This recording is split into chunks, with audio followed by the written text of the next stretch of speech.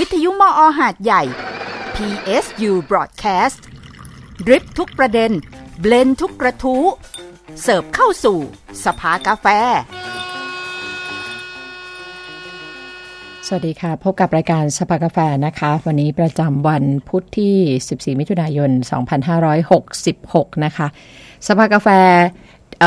ไม่ได้มีแต่เสียงอย่างเดียวแต่ว่าวันนี้เป็นวาระพิเศษนะคะเพราะว่ารายการสภากาแฟวันนี้นะคะแนะนำตัวก่อนที่นรุณัฐแสงละอองนะคะสวัสดีคุณผู้ฟังเดี๋ยวจะสวัสดีคุณผู้ชมด้วยนะคะเพราะว่าวันนี้คุณบัญชรนะคะก็อยู่ที่งานเสวนานะคะของสภา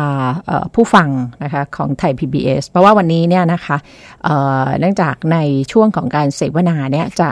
มีการเสวนาเรื่องนโยบายท่องเที่ยวโดยชุมชนสู่การขับเคลื่อนภาคใต้อย่างยั่งยืนซึ่งคุณบัญชรเป็นผู้ดำเนินรายการซึ่งวันนี้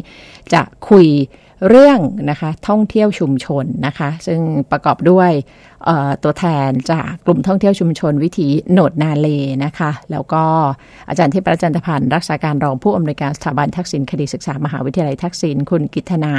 สุบรรณพวงศ์นะคะเป็นเลขาธิการสภาอุตสาหกรรมท่องเที่ยวภาคใต้คุณประสิทธิ์กุลพรหมหัวหน้ากลุ่มส่งเสริมด้านการท่องเที่ยวสำนักงานการท่องเที่ยวและกีฬาจังหวัดสงขลานะคะซึ่งก็เป็นโอกาสที่เราจะได้ฟังประเด็นนี้กันด้วยในรายการสภากาแฟแล้วก็ใครที่ติดตามชมไลฟ์ก็จะมีไลฟ์นะคะทาง Facebook ของสถานีวิทยุมอ.หาดใหญ่ PSU Broadcast กับช่อง YouTube ด้วยนะคะแล้ววันนี้เราจะฟังกันรายการสภากาแฟจะถึง 11:30 ส่วนในไลฟ์ถ้ายาวกว่านั้นเนี่ยก็นะคะยาวจนกระทั่งจบของการเสวนานะคะตอนนี้เราไปที่คุณบัญชรวิเชียรศรีนะคะในการเสวนานะคะวันนี้ประเด็นที่จะคุยกันของเวทีสภาผู้ชมและผู้ฟังไทย PBS เนี่ยนะครับประเด็นก็คือนโยบายท่องเที่ยวชุมชนสู่การขับเคลื่อนภาคใต้อย่างยั่งยืนนะฮะจะมีคนมาร่วมคุยกัน4คนนะครับโดยผมจะเป็นผู้ช่วยถามนะฮะนำถามบนเวทีครับผมขออนุญาตแนะนำนะครับก่อนที่จะเชิญทุกท่านขึ้นบนเวทีนะครับท่านแรกครับท่านนี้คนชาวบกแล้วก็ชาวสงขลาหรือว่าคนที่อยู่ใน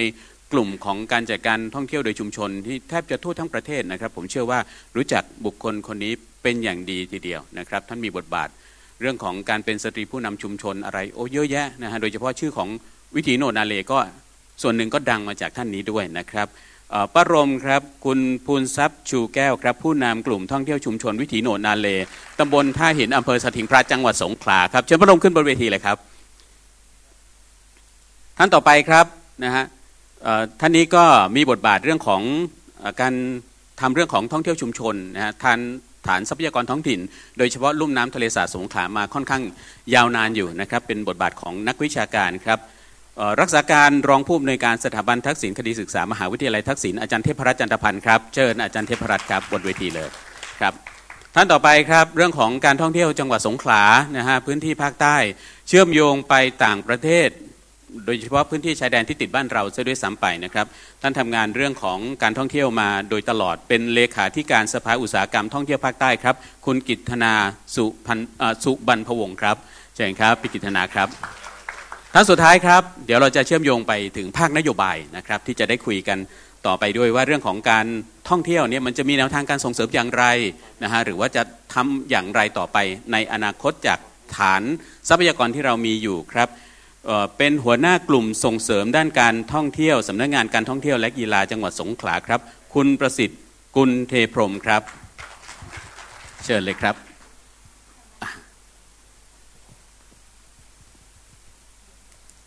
จากนี้ไปจนถึงประมาณ 11:30 น.นะครับเดี๋ยวเราจะพูดคุยกันนะฮะลองดูนะฮะว่าฐานข้อมูลฐานทรัพยากรแล้วก็ตัวกระบวนการกลไกที่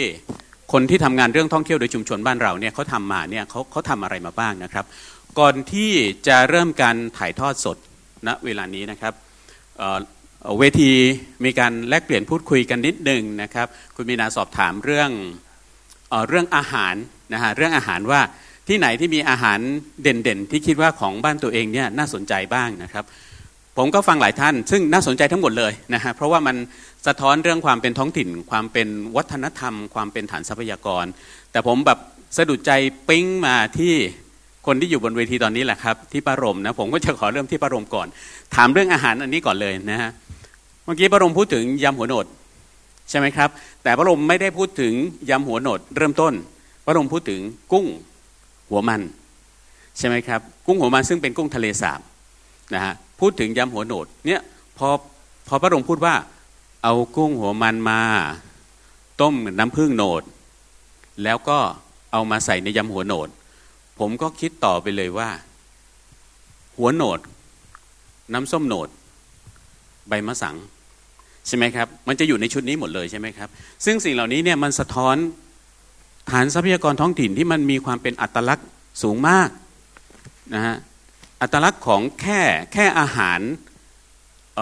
ชุดหนึ่งอ่ะบ้านเรานี่ถือว่าต้องเป็นอารมณ์ของว่างเนาะ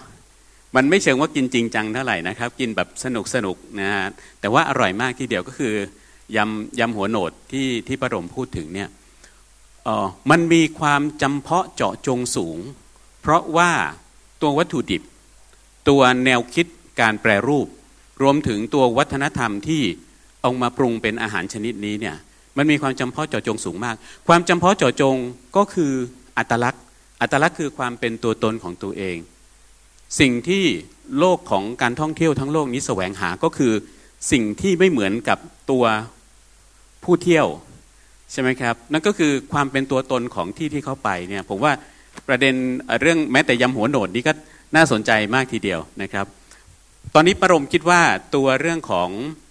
อาหารนะเราเริ่มต้นที่อาหารเพราะว่าฐานของพระร่มก็ทำเรื่องของอาหารมากๆเลยนะครับแล้วก็เชื่อมโยงไปเรื่องของทรัพยากรว่าฐานทรัพยากรอาหารของเราเนี่ยกับการเป็นอยู่ของคนบ้านเรารวมถึงเชื่อมโยงไปสู่การท่องเที่ยวนี้พระร่มมองเห็นอะไรบ้างครับผมค่ะก็นะคะไม่ต้องแนะนำตัวแล้วนะเพราะว่าวิทยากรแนะนำไปแล้วก็ฐานในเรื่องของอาหารแล้วก็ฐานทรัพยากรเนี่ยจากที่เราอยู่ในชุมชนแผ่นดินบกคาบสมุทรสทิงพระเนี่ยนะคะเราก็จะมีวิถีชีวิตที่มันเชื่อมโยงทั้งวิถีโหนดวิถีนาวิถีเลนะคะก็ชีวิตเนี่ยมันจะผูกพันอยู่กับวิถีเหล่านี้เพราะฉะนั้น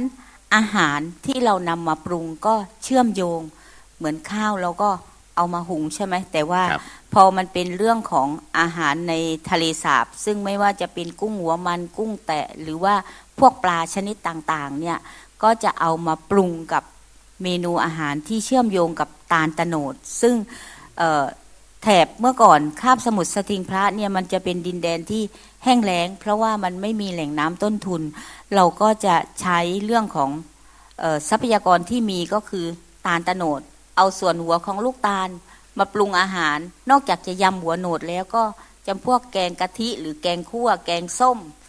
หรือต้มกะทิก็จะเอาเมนูเหล่านี้มาปรุงซึ่งมันเรียกว่าอัตลักษณ์ของพื้นที่เนาะแล้วก็ส่วนหัวของลูกโหนดเนี่ยเราก็ต้องเลือกว่าเอาลูกโหนดสายพันธุ์ที่มีหัวหวานลูกโหนดเนี่ยมันมี3สายพันธุ์กาหัวมันจะหึนหรือว่าขมถ้าภาษาคนอื่นแต่ว่าถ้าภาษาคาบสมุทรเราเรียกว่าหัวหึนก็คือขมมันขมมันขมเราจะไม่เอาสายพันธุ์กาแต่เราสายพันธุ์กาเนี่ยเราจะเอาตัวลอนตาลหรือว่าลูกตาลสุกได้แต่ว่าถ้าสายพันธุ์ที่จะให้หัวหวานโดยที่เราไม่ต้องต้มลวกให้มันความขมมันออกไปก็คือสายพันธุ์ขมิ้นซึ่งหลายคนอาจจะไม่รู้จักว่าสายพันธุ์ขมิ้นเนี่ยมันเป็นอย่างไรสายพันธุ์ขมิ้นเนี่ยลูกมันจะใหญ่แล้วก็ส่วนหัวมันจะหวานเมล็ดจะใหญ่หวานแล้วก็มีสายพันธุ์ข้าว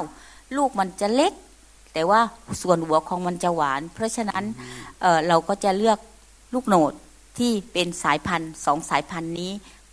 มาแกงหรือมายำมันจะมีรสชาติที่หวานแต่ถ้าคนที่ไม่รู้จักพื้นที่ตอนนี้เขาก็ส่วนใหญ่ก็เอามาทั้งหมดเลยแต่มันก็จะมีรสชาติ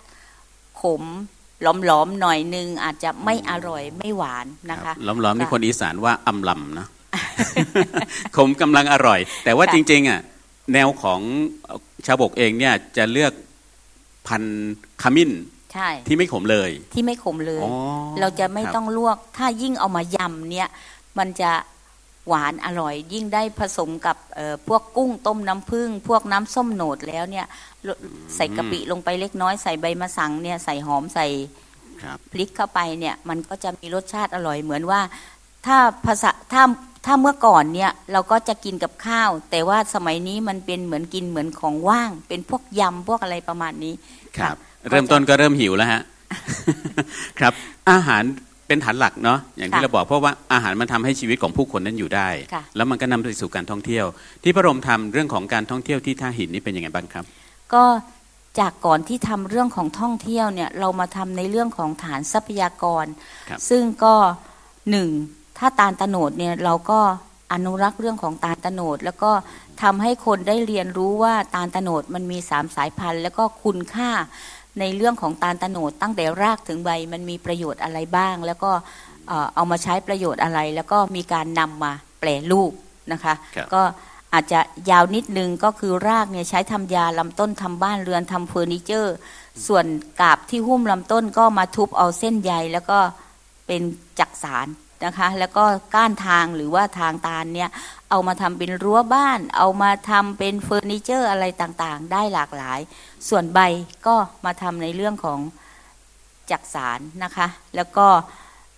ในส่วนที่ต่างก็คือตาลโตนดมันมี2เพศผู้กับเพศเมียเพศผู้เนี่ยก็ให้เฉพาะตัวน้ำตาลอย่างเดียวแต่ว่าไม่ใช่ว่าคนที่ปีนตาลจะเลือกทุกต้นแต่ตาลตัวเมียเนี่ยมีลูกส่วนหัวของลูกตาลเนี่ยเอามาแกงเอามายำเอามาทำอ่าวจาดเอามา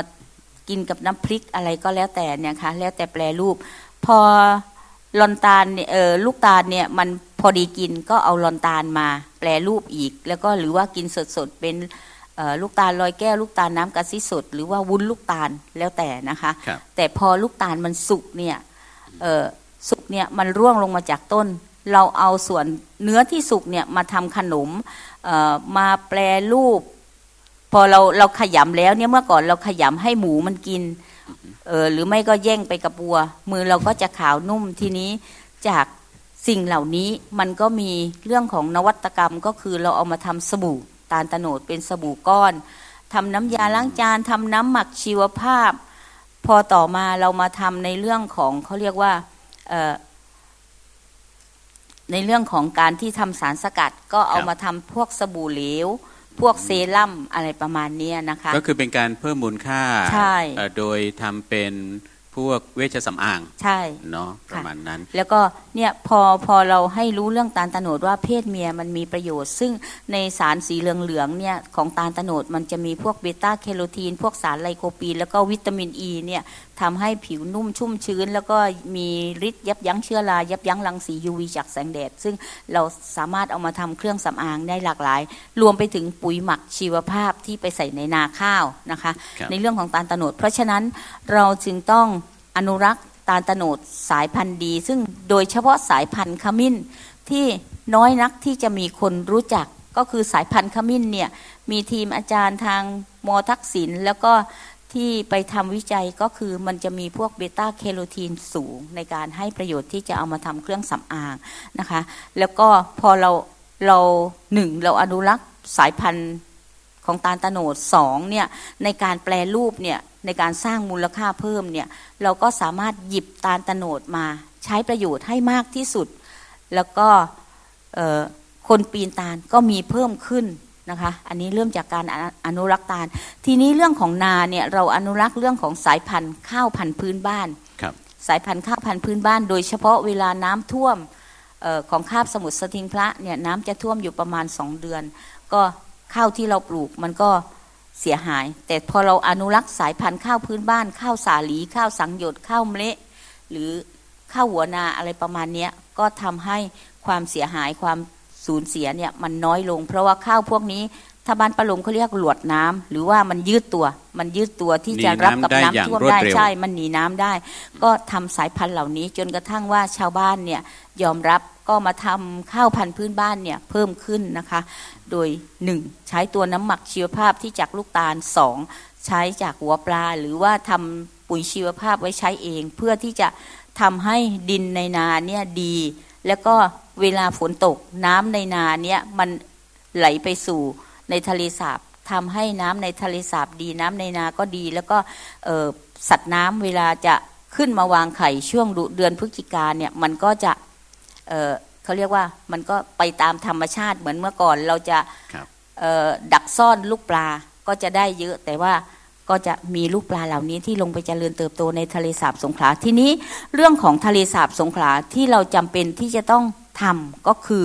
เมื่อก่อนเนี่ยจากที่ก่อนที่ป้าลมรวมตัวก่อนปี40เนี่ยค่ะก็สัตว์น้ำในทะเลสาบสงขลามันเริ่มลดน้อยลงชาวบ้านที่ทำประมงเนี่ยก็จะลงไปเนี่ยมันไม่คุ้มกับค่าน้ำมันเรือก็เลยทิ้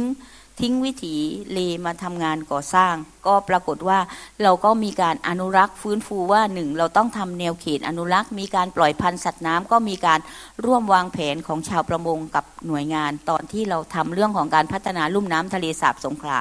ก็มีการปล่อยก็บอกว่ากี่เดือนปล่อยครั้งแล้วก็ถ้าน้ำจืดปล่อยพันธุ์สัตว์น้ำอะไรน้ำเค็มน้ำปล่อยพันธุ์สัตว์อะไรก็มีการวางแผนจนกระทั่งว่าพอเราทำเรื่องเหล่านี้เนี่ยจากปี46ในเรื่องของการเริ่มพัฒนาลุ่มน้ำทะเลสาบสงขลาเนี่ยก็มีพันธุ์สัตว์น้ำที่เพิ่มขึ้นจากชาวประมงที่หนีจากพื้นที่ท่าหินเนี่ยก็มีชาวประมงที่ลงไปทำประมงเพิ่มขึ้นแล้วก็การที่มาทำงานในเมืองเนี่ยลดน้อยลงนะคะก็จะเห็นได้ว่าพอเราอนุรักษ์ทรัพยากรให้มันมีในพื้นที่แล้วก็มีการต่อยอดในการสร้างเขาเรียกว่าสร้างมูลค่าเพิ่มของผลิตภัณฑ์เนี่ยก็ทำให้ชุมชนเนี้ยมีความเป็นอยู่ในพื้นที่แล้วก็มีการเข้าไปเรียนรู้ในเรื่องต่างๆเพราะฉะนั้นในการเข้าไปเรียนรู้นี่ก็เป็นการเริ่มจุดประกายในเรื่องของการท่องเที่ยวเพราะฉะนั้นการอนุรักษ์มาก่อนแล้วก็การท่องเที่ยวเป็นกลอุบายเป็นกลอุบายให้คนอื่นเข้าไปเรียนรู้เข้าไปเที่ยวดูวิถีชีวิตที่มันมีอยู่จริงๆอะไรประมาณนี้ค่ะผมฟังป้ารมมาเนี่ยก็คือว่าจากฐานที่ชุมชนรู้จักเข้าใจทรัพยากรของตัวเองเนาะแล้วก็เอามาปรับใช้การรู้ลึกแล้วก็ขยายต่อยอดมันได้เนี่ยทำให้ชาวบ้านกลายเป็นนักวิจัยแล้วพอชาวบ้านเป็นนักวิจัยแล้วเอาทุกอย่างมาเชื่อมโยงกันแล้วก็สามารถพัฒนาสังคมได้ชาวบ้านก็เป็นนักพัฒนาสังคมแล้วนะฮะแล้วเชื่อมโยงขึ้นมาทีนี้ผมก็สงสัยว่าแล้วถ้าเกิดไปท่องเที่ยวที่ท่าหินเนี่ยโอ้โหมันมีวิชาการชาวบ้านมีความรู้มากขนาดนี้แล้วการไปเที่ยวท่าหินมันจะเครียดไหมครับมันจะเป็นการท่องเที่ยวทางวิชาการอย่างนั้นหรือเปล่าฮะไม่ใช่ค่ะก็เป็นการท่องเที่ยวเป็นวิถีชีวิตก็คือถ้าไปเที่ยวท่าหินเนี่ยถ้าไปลงเรือเราก็จะไปดูวิถีประมงการจับปลาไม่ว่าจะเป็นการวางอวนการยกไซหรือว่าการกู้ไซการทอดแหการครอบเทียวการยกยอที่เป็นของชาวบ้านและที่สำคัญที่เป็นไฮไลท์ก็คือการเหยียบรูปลามิหลังซึ่งเป็นภูมิปัญญาของชาวบ้านบางทริปอาจจะไม่เจอแต่บางทริปอาจจะเจอหลายคนนะคะเพราะว่าถ้าเป็นคืออะไรครับค่ะปลามิหลังก็คือปลาดุกทะเลนี่มันจะอยู่ในโพรงแล้วก็หนึ่งตัวผู้เนี่ยอาจจะมี2ตัวเมียหรือ3ตัวเมียที่อาศัยอยู่ในโพรงแล้วก็มันจะวางไข่อยู่ในโพรงแต่ถ้าชาวประมงไปเหยียบเนี่ยก็จะทำให้ตัวแม่ตัวพ่อเนี่ยมันจะออกมาได้มันจะโผล่จากดินได้แต่ว่าถ้าเป็นลูกๆเนี่ยก็จะอยู่ในโพรงหมดเพราะฉะนั้นเราถึงต้องมีกฎเกณฑ์ว่าห้ามเหยียบรูปลามิหลังในแนวเขตอนุรักษ์แล้วก็ทำให้พันธุ์สัตว์น้ำที่เราอนุรักษ์เนี่ยนอกจากปลามิหลังที่เพิ่มขึ้นกุ้งกล้ามกรามพวกปลาขี้ตังปลากระบอกเนี่ยมันก็จะเพิ่มขึ้นค่ะก็ทำให้คนเนี่ยได้กลับไปอยู่ในพื้นที่มากขึ้นนอกจากคนที่จะเข้าไปเที่ยวแล้วก็พอลงทะเลแล้วเนี่ยก็มาดูวิธีการปีนตาลการปีนตาลการเก็บน้ำตาลว่าตาลอาจจะถ้าเป็นแบบนักเรียนนักศึกษาเราก็อาจจะให้ความรู้ไปเยอะหน่อยว่าเหมือนที่ป้าลมบอกว่ามันมีอะไรบ้างที่มาแปลรูปอะไรประมาณนี้เนาะก็อาจจะบอกไปเยอะหน่อยแต่พอเราให้ความรู้ไปเล็กน้อยในเรื่องของแนวคิดว่าเราทำไมเราถึงต้องทำเรื่องของวิธีโหนดนาลีเราก็แบ่งกลุ่มกิจกรรมไปดูการทำจริงๆก็คือการทำน้ำตาลแว่นการทำสบู่การทำขนมพื้นบ้านจากตาลโตนดการจักสารแล้วก็ดูการสีข้าวตำข้าวแต่ถ้าไปตามฤดูกาลก็คือจะไปดูไถนาดำนาหว่านข้าวแล้วก็เก็บข้าวนอกจากนั้นก็สีข้าวตำข้าวค่ะก็จะได้ดูทุกฤดูกาลนั่นหมายถึงว่าถ้าเกิดใครที่สนใจเกี่ยวกับเรื่องของธรรมชาติและวิถีชุมชนเนี่ยแต่ละช่วงเวลาในรอบปีเนี่ยเขาสามารถเลือกเที่ยวได้แบบที่เขาถนัดถ้าแบบพวกพลังเยอะเนาะแบบเอาเด็กๆไปเนี่ยฤดูดำนาหรือว่าฤดูเกี่ยวข้าวฤดูเก็บข้าวน่าจะสนุกอยู่ ใช่ไหมฮะเพราะมีกิจกรรมที่ออกแรงวิ่งในท้องนาเยอะแบบเล่นว่าวตอนช่วงเก็บข้าวอะไรเงี้ยนะฮะแต่ว่าถ้าเกิด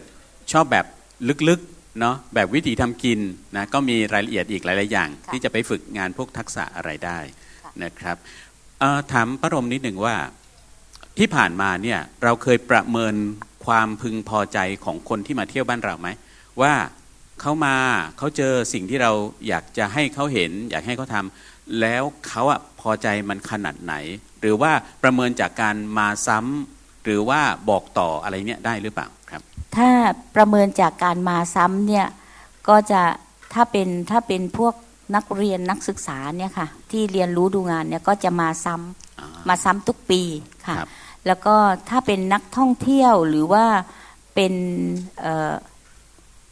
ส่วนใหญ่ที่มาก็เป็นนักศึกษาต่างชาติเนาะแล้วก็ถ้าเป็นไอ้กลุ่มอาชีพอะไรต่างๆเขามาเพื่อที่จะเจาะจงสมมุติว่าบางกลุ่มก็เรียนรู้ในเรื่องของการทำสบู่สมุนไพรเรียนรู้เรื่องของการรวมกลุ่มเอาไปกลับไปทำที่บ้านเขาเองค่ะเอาไปเรียนรู้เพื่อการพัฒนาใช่เรียนรู้เพื่อการพัฒนาก็เอาไปทำที่บ้านตัวเองแล้วก็จะมีนักท่องเที่ยวต่างชาติที่walk in เข้ามาก็มีค่ะก็นั่นก็มีการเรียนรู้แบบหลายมิตินะครับเรียนรู้แบบท่องเที่ยวแบบสนุกสนานเพลิดเพลินหย่อนใจนะฮะก็มีแบบได้ความรู้กลับไปเพื่อเอาไปทำอะไรต่อก็มีแบบประเมินเนี่ยป้าลมไม่ได้ทำแบบประเมินแต่ว่าให้เขาเขียนสมุดเยี่ยมเพื่อที่จะให้มีข้อเสนอแนะก็เขาก็พึงพอใจทั้งเรื่องของการต้อนรับทั้งเรื่องของที่สำคัญในเรื่องของอาหารที่เป็นอาหารพื้นบ้านค่ะปิดท้ายช่วงแรกนิดหนึ่งว่าสำหรับป้ารมแล้วเนี่ยทีมกลุ่มโหนดนาเลเนี่ยสื่อสารกับลูกค้าหรือนักท่องเที่ยวของตัวเองเนี่ยโดยตรงได้ยังไงมันมีพื้นที่การสื่อสารแบบนี้ไหมในเรื่องของการสื่อสารเนี่ยส่วนใหญ่เนี่ยที่มาเนี่ยก็คือปากต่อปากมาแล้วมาซ้ำแล้วก็ในเรื่องของทาง Facebook โหนดนาเลนะคะเพจโหนดนาเลแล้วก็ที่สำคัญเนี่ยก็จะมีรายการโทรทัศน์รายการวิทยุที่ไปทำรายการแล้วก็เป็นตัวสื่อสารที่แขวนอยู่ใน YouTube คนจะหาทางอินเทอร์เน็ตแล้วก็จะเห็นถ้าเรื่องของโหนดนาลีนี่ก็จะเห็นอยู่ลำดับต้นๆค่ะก็ในเรื่องของการสื่อสารก็จะประมาณนี้อยู่แล้วค่ะครับผมได้ครับรอบแรกแค่นี้ก่อนนะครับมาที่อาจารย์โตครับอาจารย์เทพรัตน์นะฮะอาจารย์โตทำเรื่องของการท่องเที่ยวชุมชนแล้วก็ฐานทรัพยากรลุ่มทะเลสาบสงขลามายาวนานทีเดียวนะครับมาถึงทุกวันนี้เนี่ยเห็นอะไรบ้างแล้วก็ทั้งตัวของอาจารย์โตเองกับกลุ่มทั้งตัวการงานก็คือสถาบันมหาวิทยาลัยทักษิณเนี่ยมันไปเชื่อมโยงกับสิ่งเหล่านี้อย่างไรครับโดยอาจจะเริ่มต้นอย่างนี้กันนะคืองานที่ทำส่วนมากจะอยู่ในพื้นที่ของลุ่มน้ำทะเลสาบสงขลานะก็จะเป็นฐานงานที่ทำอยู่หลายปีแต่ฐานงานเดิมจริงๆมันจะเป็นงานวิจัยชุมชนไม่ใกล้อีกนิดงานวิจัยชุมชนที่ทำเรื่องของฐานทรัพยากรเป็นหลักเราก็จะโตมาเราก็จะเห็นเรื่องของการเปลี่ยนแปลงของความเป็นฐานทรัพยากรในพื้นที่ของลุ่มน้ำอยู่สิ่งหนึ่งที่ต้องให้เห็นภาพรวมก่อนก็คือตัวของลุ่มน้ำทะเลสาบสงขลาเนี่ยถ้าโดยภาพเนี่ยมันจะมีความสัมพันธ์ในเชิงของตั้งแต่ตัวสงขลาจนถึงนครเนี่ยมันก็จะเห็นถึงความเป็นเมืองในโซนข้างล่างนะแล้วก็ความเป็นชุมชนทั้งฝั่งของตะวันออกและตะวันตกนะก็คือตัวคาบสมุทรแล้วก็ตัวของเมืองพัทลุงเองซึ่งวันนี้ก็จะมีทีมท่องเที่ยวมาด้วยซึ่งตรงเนี้ยมันจะมีความหลากหลายทางภูมินิเวศสูงในพื้นที่ไม่ใหญ่มากแต่ว่าเราจะเห็นทั้งเขาป่านาเลซึ่งฝั่งพัทลุงเองเนี่ยต้นน้ำกับปลายน้ำเนี่ย30-40 กิโลนะมันสั้นมากนะมันไม่ยาวมากนะแล้วก็ลงไปในทะเลสาบพอลงทะเลสาบก็กลับมาก็ไปอีกทางฝั่งคาบสมุทรอีกซึ่งตรงนี้ไม่มีแหล่งน้ำเป็นของตัวเองก็มีการจัดการน้ำอีกแบบนึงแล้วก็มีฐานทรัพยากรอีกแบบนึงแต่ว่าในภาพของทั้งหมดเนี่ยของทะเลสาบเนี่ยฐานตั้งต้นก็คือมันจะเป็นฐานทรัพยากรที่ทำให้คนในชุมชนเนี่ยใช้วิถีของเศรษฐกิจจากฐานทรัพยากรเป็นฐานก่อนไม่ใช่ได้ท่องเที่ยวกันนะแต่ว่าปัญหาช่วงหลายปีที่ผ่านมาเนี่ยฐานทรัพยากรของลุ่มน้ำทะเลสาบเนี่ยมันไม่ได้เลี้ยงคนในทุกรุ่นที่ผ่านมามันจะได้ฐานหนึ่งเช่นวิถีนาของพัทลุงเนี่ยมันก็ได้รุ่นหนึ่งแล้วก็กลุ่มคนก็ส่วนหนึ่งก็จะออกไปข้างนอกแล้วก็กลับมา อันนี้จะเห็นภาพว่า1ฐานแรกก็คือฐานของเศรษฐกิจบนฐานทรัพยากรอันนี้จะเป็นฐานแรกของตัวของลุ่มน้ำที่ทำมาเพราะฉะนั้นตัวทรัพยากรเดิมที่มีอยู่เนี่ยมันจะใช้ในเชิงของการใช้ตรงผมจะบอกไงคือทำนาขายข้าวก็คือรายได้จากการขายข้าวครับทำตาลโตนดก็คือได้รายได้จากการขายตาลโตนดอันนี้ฐานตรงทรัพยากรประมงก็คือขายตรงก็คือขายจากฐานทรัพยากรเป็นฐานก่อนทำอะไรขายอันนั้นใช่จะเป็นเศรษฐกิจฐานเดิมของคนในชุมชนในพื้นที่เลยทีนี้พอมันมีการแต่ว่าภาคใต้ในข้อดีมันอย่างหนึ่งก็คือว่าโดยภาพรวมนะอันนี้โดยภาพรวมนะเศรษฐกิจของภาพรวมของภาคใต้เนี่ยไอตัวของความเป็นลุ่มน้ำที่มันเป็นฐานทรัพยากรเดิมเนี่ยพอมันถูกเปลี่ยนมันไม่สามารถจะรองรับในเชิงของตัวของเศรษฐกิจในระดับของครัวเรือนได้มันก็มีการปรับตัวผ่านผู้คนนั่นแหละแต่ละรุ่นเนี่ยก็จะขยายออกมาจากตัวของลุ่มน้ำเนี่ยออกไปอยู่พื้นที่อื่นๆอันนี้จะโยงเรื่องท่องเที่ยวเลยนะภาคใต้ข้อดีของมันก็คือว่ามันเป็นเมืองที่ทั้งภาคเนี่ยมันมีพื้นที่รองรับในเชิงของการท่องเที่ยวแต่เป็นพื้นที่บริการโดยรอบผมว่าการโตเอาไมค์เข้าใกล้ปากมากกว่านี้นะโอเคโดยรอบคือหนึ่งเช่นว่าภาคใต้ลุ่มน้ำทะเลสาบสงขลาตอนล่างเนี่ยหาดใหญ่ก็เป็นพื้นที่รับของเศรษฐกิจบริการเพราะฉะนั้นเศรษฐกิจบนฐานทรัพยากรต่อยอดกับเศรษฐกิจบริการเมืองหาดใหญ่ข้างล่างนี้รับฝั่งตะวันตกก็เข้าไปทางภูเก็ตส่วนฝั่งตอนเหนือก็จะไปเข้าไปทางสุราษฎร์ทางสมุยอันนี้เราเห็นภาพของความเป็นลำดับของงานของพื้นที่เนี่ยจะได้ครับของพื้นที่เนี่ยมันก็จะเห็นภาพว่าของพื้นที่ลุ่มน้ำเนี่ยมันจะมีรุ่นหนึ่งที่คนออกจากพื้นที่จากฐานเศรษฐกิจบนฐานทรัพยากรเนี่ยไปต่อเป็นฐานบริการจะเยอะถ้าเราไปดูภูเก็ตจะเห็นคนพัทลุงมาอยู่เยอะคนพัทลุงอยู่ภูเก็ตเยอะหรือไม่แต่หาดใหญ่ก็จะมีคนออกมาจาก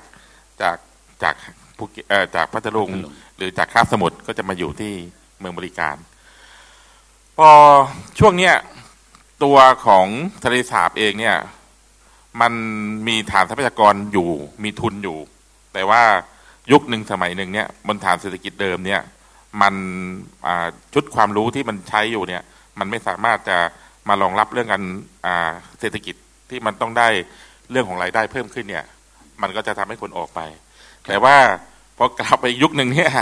ตอนนี้เนาะมันเรื่องของการขยับในฐานทรัพยากรเนี่ยจริงๆในตัวระดับชุมชนที่อยู่เนี่ยก็มีการทำกันเรื่องของการดูแลทรัพยากรอยู่เช่นจริงๆพื้นที่ของพันธุ์ข้าวเนี่ยของทะเลสาบสงขลาเนี่ยจากการวิจัยเนาะก็400 กว่าสายพันธุ์เนาะมันมีความหลากหลายต่อพื้นที่สูงมากที่มีอยู่รอบพื้นที่ซึ่งวันนี้ผมก็ยังทำเรื่องของขวัญข้าวอยู่นะแต่ละที่เอาของพิรมเนี่ยเอาเกสาลีเนาะสาลีดังงามันก่อนก็มีพื้นที่ข้าวแบบนี้อยู่ผมเพิ่งไปนครเนี่ยก็ไข่มะลิ้นมีอยู่ไปพัทลุงเนี่ยหัวนาหอมดอกยอมสังหยดอันนี้เป็นถามีอยู่คือไอเนี้ยเราเห็นแบบนี้นะแต่พูดถึงความหลากหลายต่อพื้นที่มันจะยังสูงอยู่นะหมายถึงในพื้นที่เล็กๆไม่ได้ใหญ่มากแต่ว่ามีความหลากหลายพวกนี้อยู่เพราะฉะนั้นพวกนี้เป็นฐานทรัพยากรคนขณะที่เศรษฐกิจมันเริ่มเปลี่ยนแต่ว่าคนในพื้นที่เองเนี่ยทุนพวกนี้ยังรักษาอยู่ยังเก็บอยู่ยังมีอยู่มันจะเป็นทุนไว้สำหรับอีกรุ่นต่อไปที่กลับมาอันนี้จะเห็นภาพแบบนี้อยู่เพราะฉะนั้น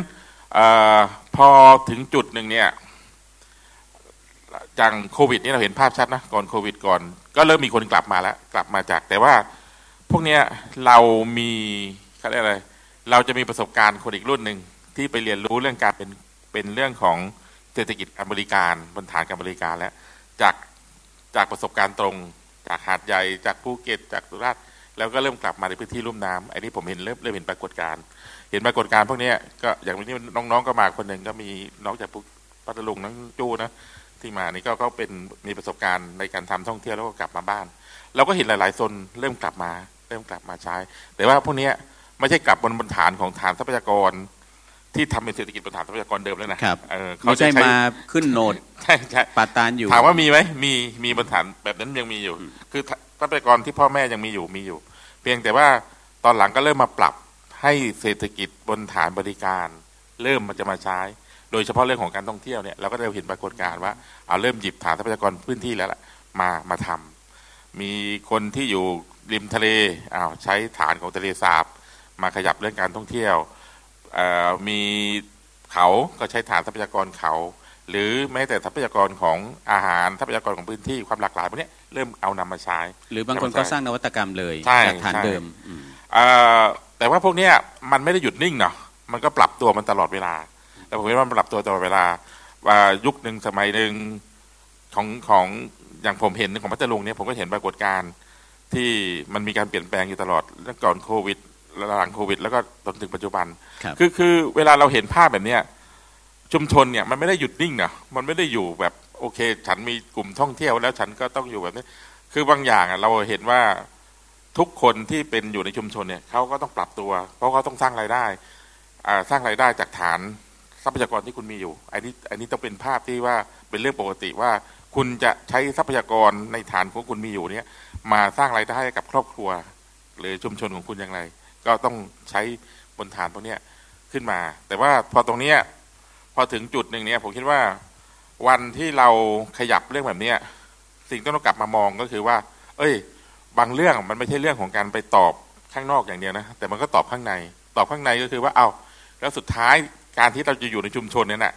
มันจะอยู่ยังไงแต่ในว่าชุมชนคุณต้องมีความสุขที่จะอยู่กับในพื้นที่ในชุมชนด้วยคุณต้องมีฐานทรัพยากรที่สามารถจัดการเลี้ยงดูคนในชุมชนเองได้ด้วยมันไม่ได้ถูกทำลายเพื่อจะรองรับการท่องเที่ยวอย่างเดียวไอ้ที่ผมคิดว่าตรงนี้เป็นฐานสำคัญแล้วล่ะแล้วก็ต้องกลับมาว่าถ้าฉันมีจุดแบบนี้ฉันยืนอยู่แบบนี้ฉันมีวิถีชีวิตแบบนี้แล้วจะรองรับการท่องเที่ยวต้องเป็นเครื่องมือ